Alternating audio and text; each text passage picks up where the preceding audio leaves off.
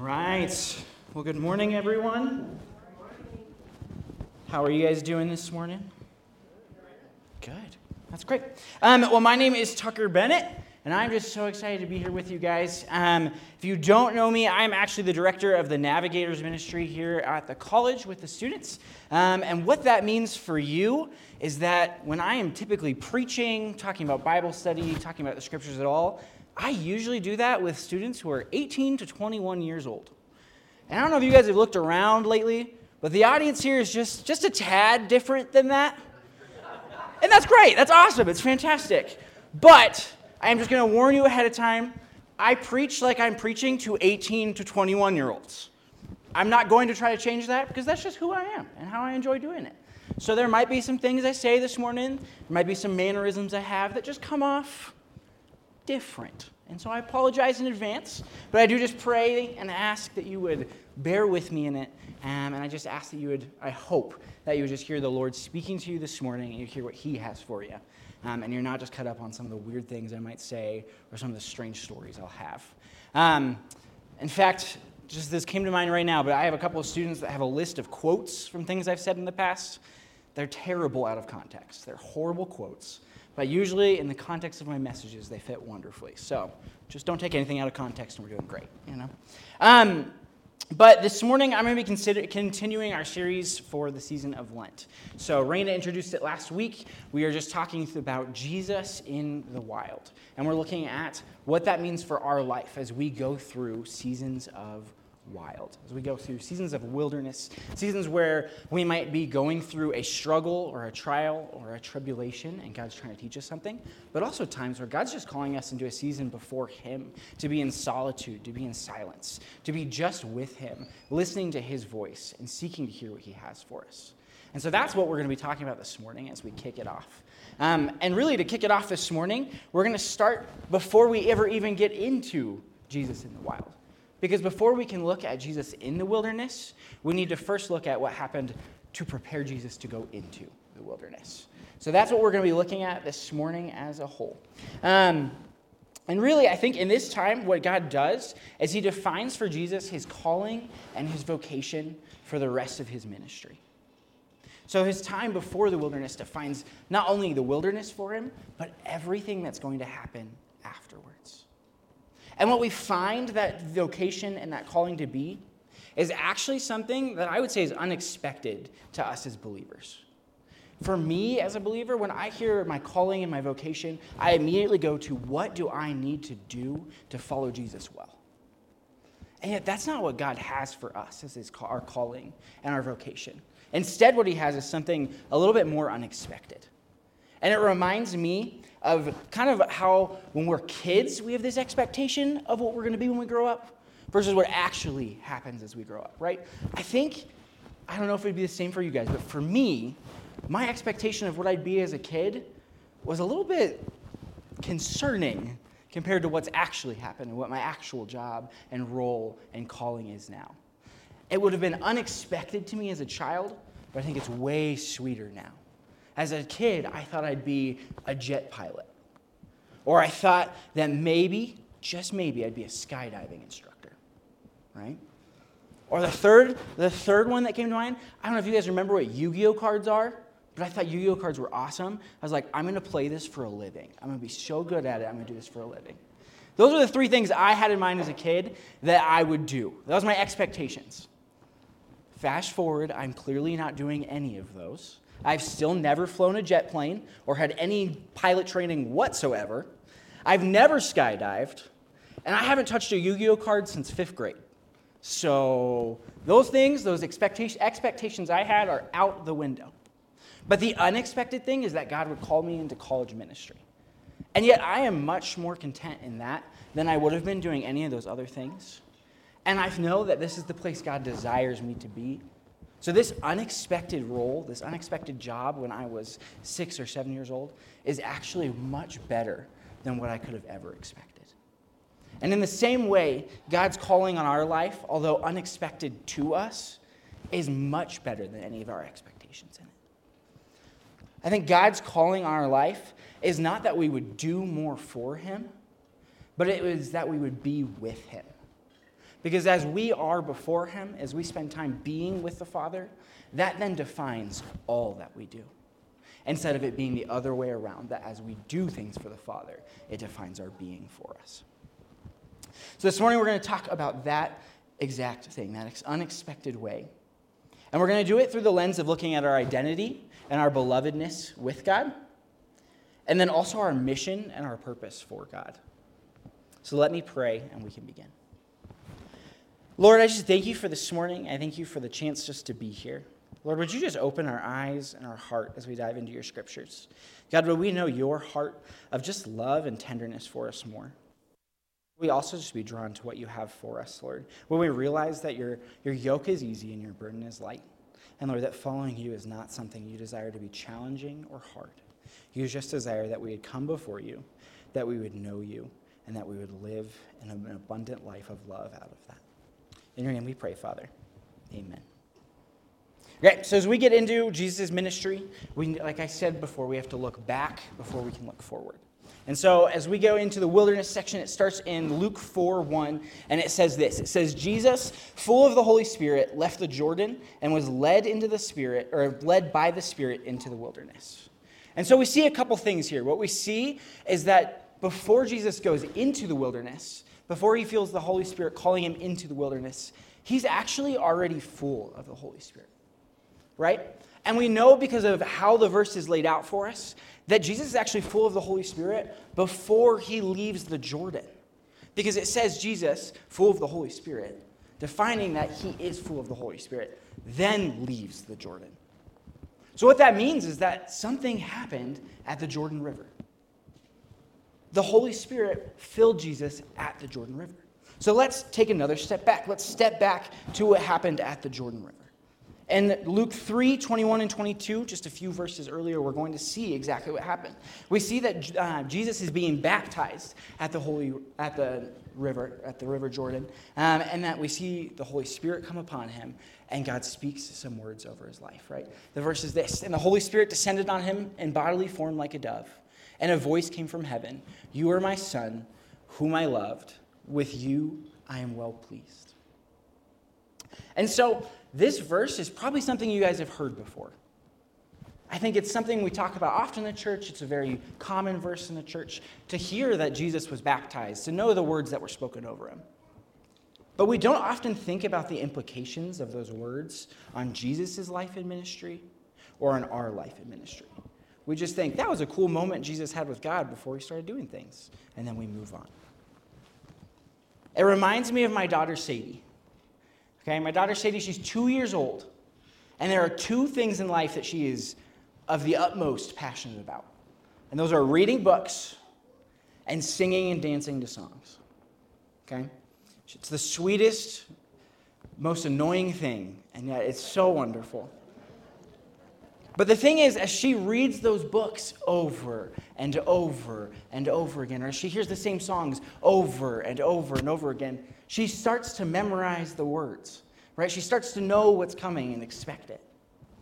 But just because she has it memorized doesn't always mean she actually understands what's happening in it, right? One of her favorite songs right now, it's called Dinosaur Stomp. It's a really simple song. It's sweet. I put it up on the screen so you guys can read it. I'll read it for you. I'm not going to sing it. You don't want to hear that. But it's very straightforward. It goes, dinosaurs have great big feet that stomp, stomp, stomp. Dinosaurs have great big teeth that chomp, chomp, chomp. Stomp, stomp, stomp, chomp, chomp, chomp. Stomp, stomp, stomp, and a chomp, chomp, chomp. Stomposaurus, stomp, stomp, chomposaurus, chomp, chomp. I'm a saurus, stomp, stomp. You're a saurus, chomp, chomp. Beautiful, right? It's just so sweet, so catchy, so fun. That's why she loves it. She loves doing stomps. She loves doing chomps. She thinks it's great.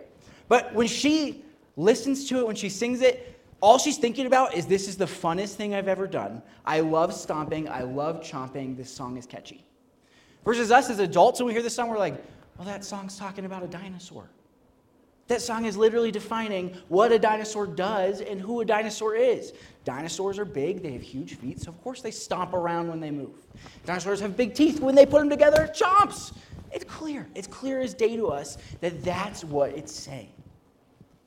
In the same way as we look at these words that God spoke over Jesus at the Jordan, it's easy for us to say like, oh yeah, those are cool words, we like them. To have them memorized and know them, but not have any understanding of their implications or their meaning for us. So let's dive into what actually is happening there, right? The three things that God says. He says, you are my son, whom I love, and with you I am well pleased. So these words are saying and defining for Jesus everything he is going to need for the rest of his life and the rest of his ministry, right? And that first one, you are my son. God is speaking over him and reminding him, you are my child. You belong to me.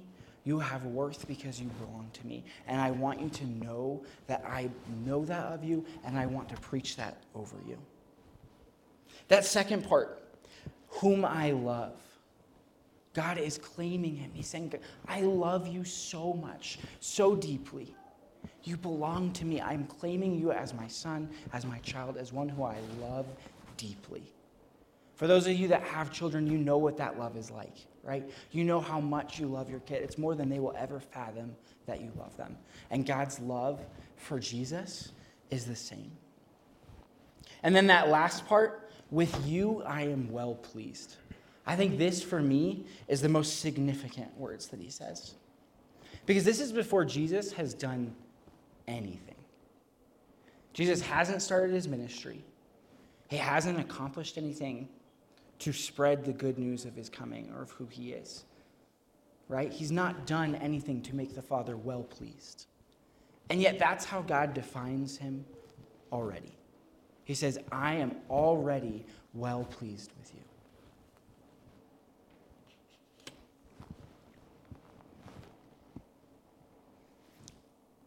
And so from these three things, Jesus is able to enter the wilderness to prepare even more, but then step out of the wilderness and immediately into ministry. Doing so out of an overflow of love and an overflow of anchoring himself in these three things. He knows how much his Father loves him. He knows how much his Father knows him. And he knows that his Father is already well pleased with him. So everything he does from this point on is not to earn God's love. It's not to earn his role as God's son. And it's not to please his Father.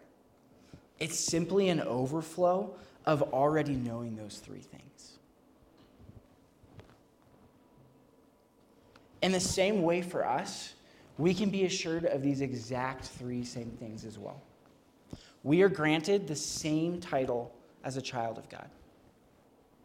We are assured of our love by our Heavenly Father.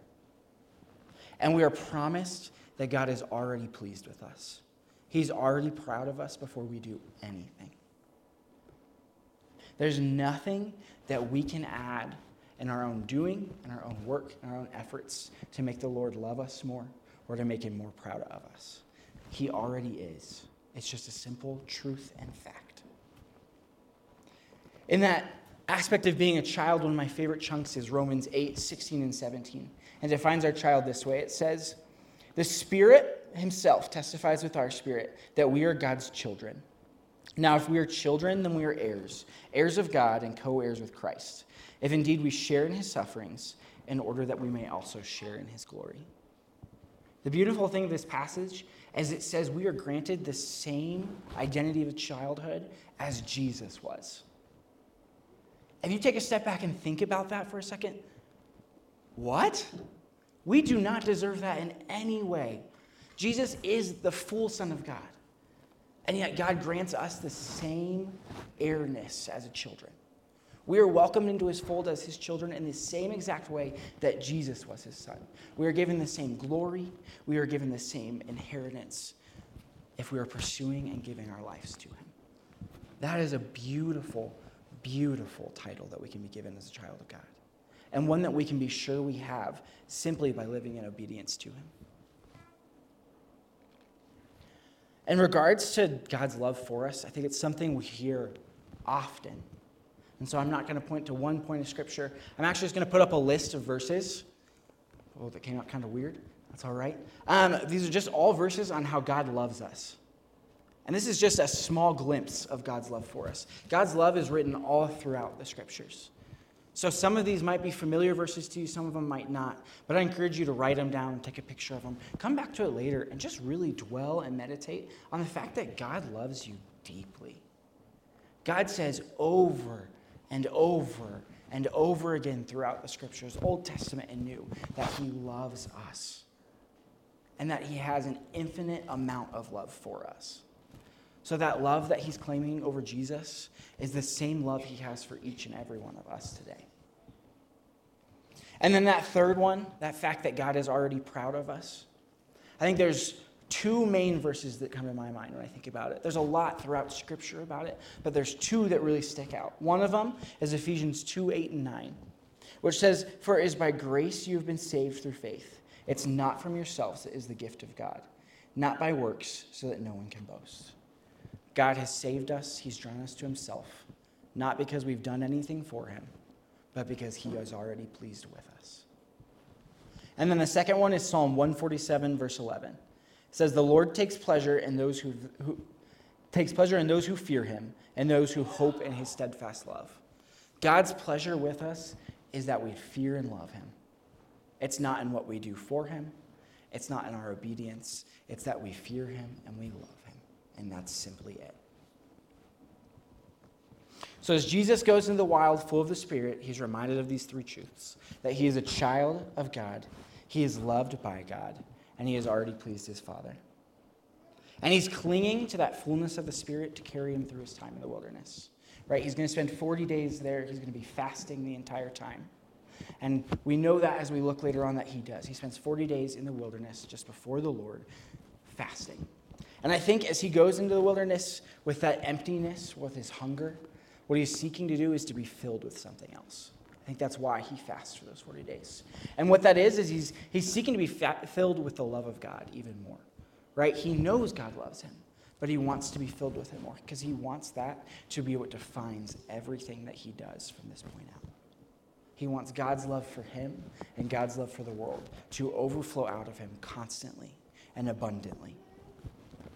And we see through his ministry that because he takes this time to do it, because he is so anchored in these three truths about his identity, but also in his belovedness before the Father, that as he goes through ministry, he is never swayed by anything. Right? He's never swayed by what the Pharisees say. He's never swayed by what the priests say. He's never swayed even by what his family says, or what the disciples say, or what his friends say of him. No matter what someone says of, "I think you're actually making the wrong choice here," he goes, "No, I'm not." Because he is confident in what God has done and told him. He's confident in who the Father has defined him to be and what his role in the midst of it is. We can be just as assured of our role and our purpose if we anchor ourselves in those same three things. If we dwell on God's love for us, if we remember that we are a child of God, and if we are assured that God is already proud of us before we've accomplished anything, then we can be anchored to do whatever the purpose and mission we encounter each and every day is around us. And so the question then is, what is that mission? What is our mission? Our mission as believers is to be Jesus in the world, to be Jesus to other people, to reflect him into this world, and to love him deeply in the midst of that.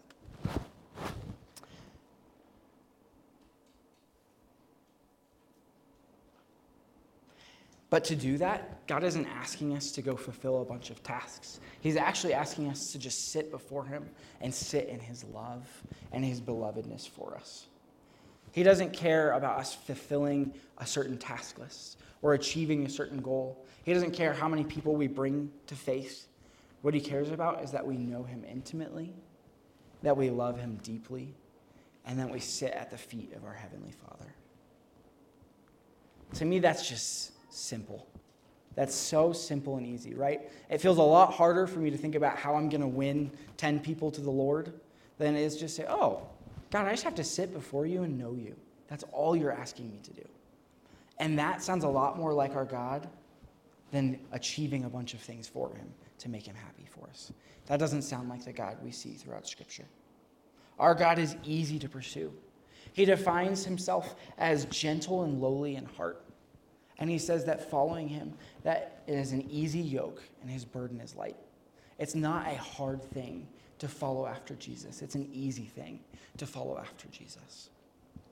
There's a book by Dane Ortland called Gentle and Lowly. I read it just a couple months ago, but I loved the way that it defined God's love for us. This is just one quote from a wonderful book. It says, "Your gentlest treatment of yourself is less gentle than the way your Heavenly Father handles you. His tenderness towards you outstrips what you are even capable of towards yourself." That's our God. He loves us more deeply than we can even love ourselves. How does that love not overwhelm us as we sit before it? If we sit and rest in that love, how will we not love those around us as deeply as God loves us? How can it not help but overflow to the world around us? As we live in our belovedness, as we live knowing that love, we're fulfilling our calling to God. Because our calling is to be loved and to know his love. That's it. It's never going to be more complicated than that. Following Jesus is never more complicated than knowing and experiencing the love of God. And as we rest in that calling and in that love, as Jesus did, we're able to go each and every day, each and every moment, and say, "God, what would you have me do in this moment?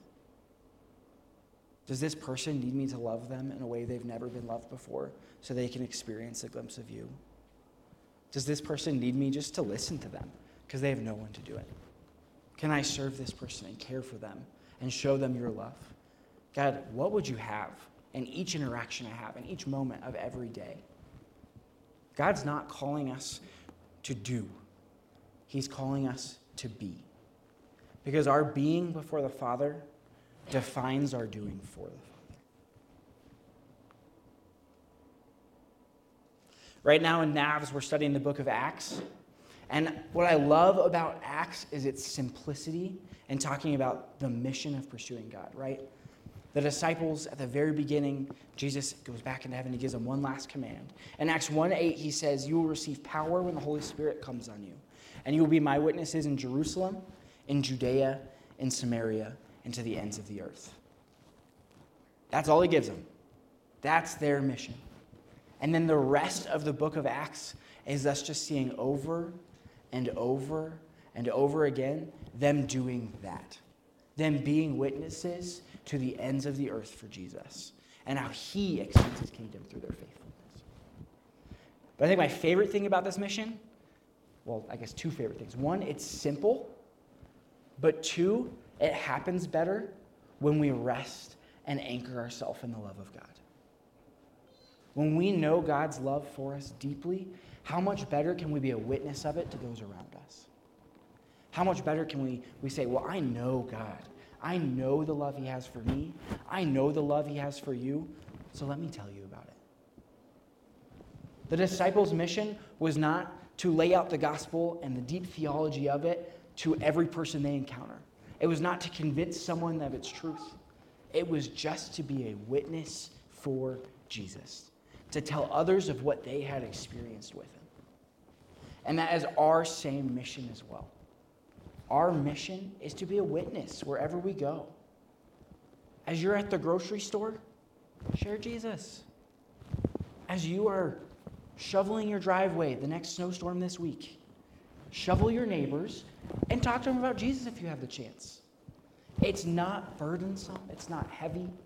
Our mission is to be a witness as we rest in God's love for us.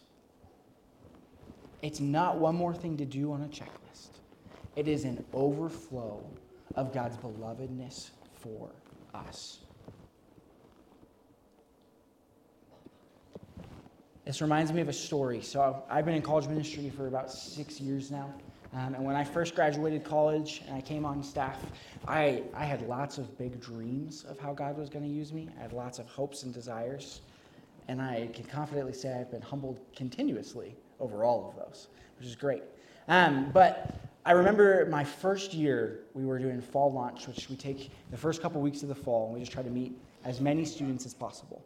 Our hope being that with some who grew up in a Christian home, but really they don't know if it's theirs or not, we can kind of draw them closer to Jesus and remind them, this is something you should give your life to.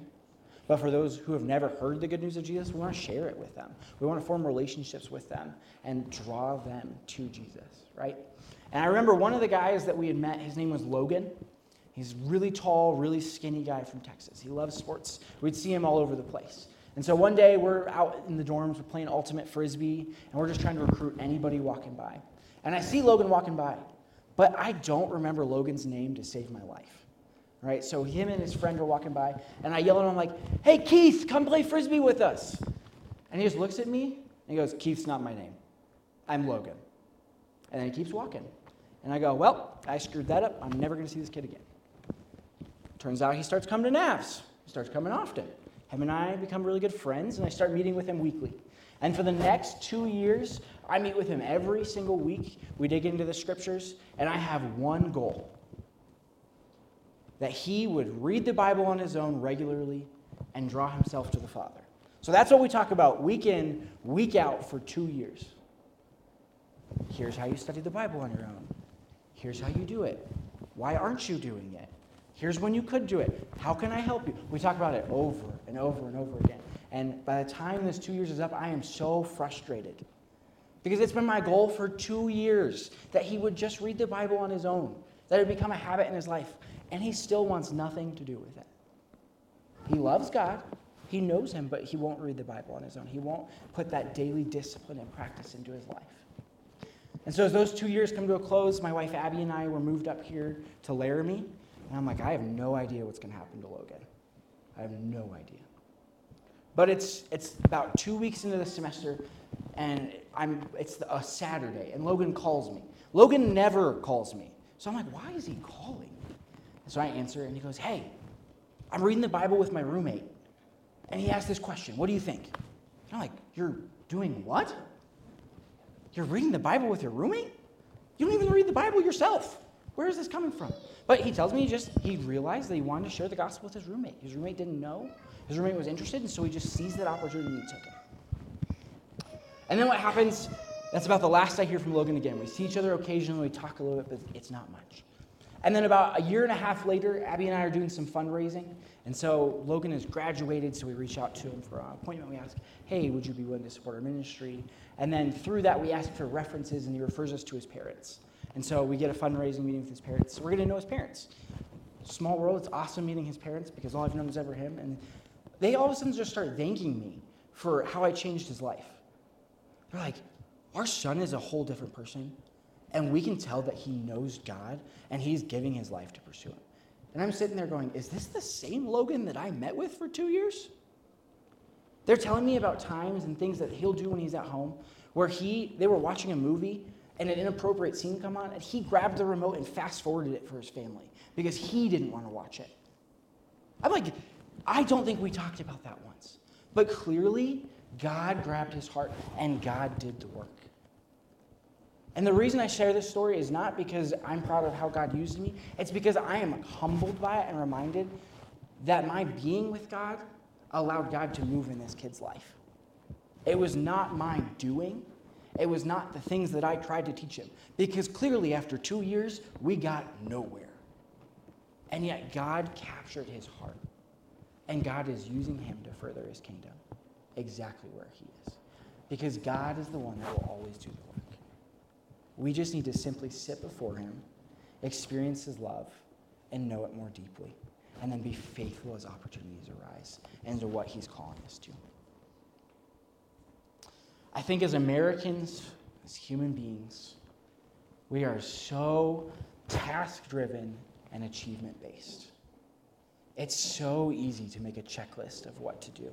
It's so easy to try to figure out what it means to pursue God well.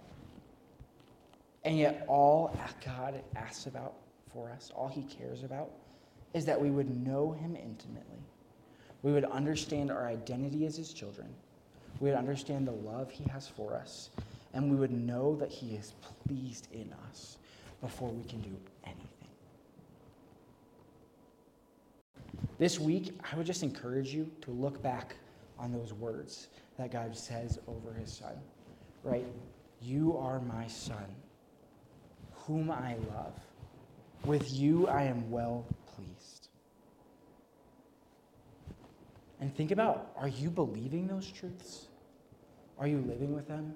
Or is God trying to remind you of something in the midst of them?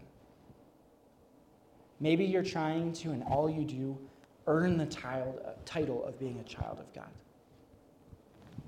And God just wants you to know you already are. I've already welcomed you into my family. I've already given you the blessings that I've given to all of my children. You have them freely.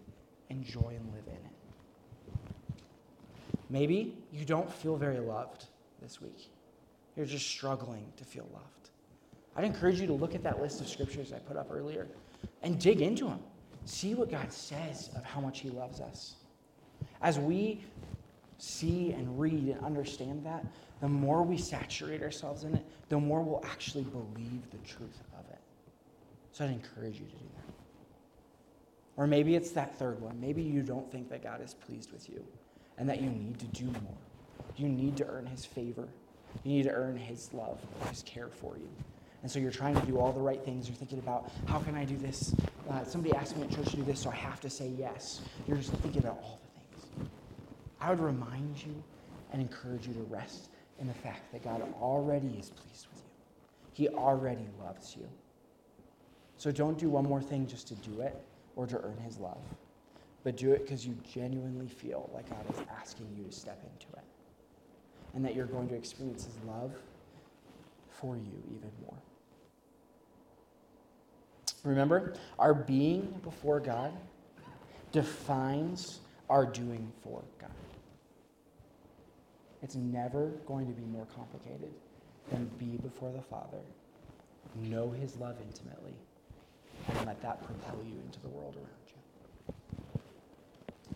May that love move in you, may it move through you, and may God's kingdom expand. Let me pray for us. Lord, we just thank you for this time this morning, and just thank you for the lessons we can learn from your Son. Lord, you gave us his time on this earth, not only to draw us to yourself, to bring us salvation, but also to teach us what it means to follow after you and to pursue you. So God, I pray that we would know more intimately than ever that our identity is in you. Lord, you love us deeply. You have made us your children. And God, you are already pleased with us. Would we rest in that, Lord? And then when we daily seek out the opportunities we see around us, would you open our eyes to know when and where to be a witness for you and the witness of your love to others, God? And would you do mighty things to bring this world and your kingdom further, Lord?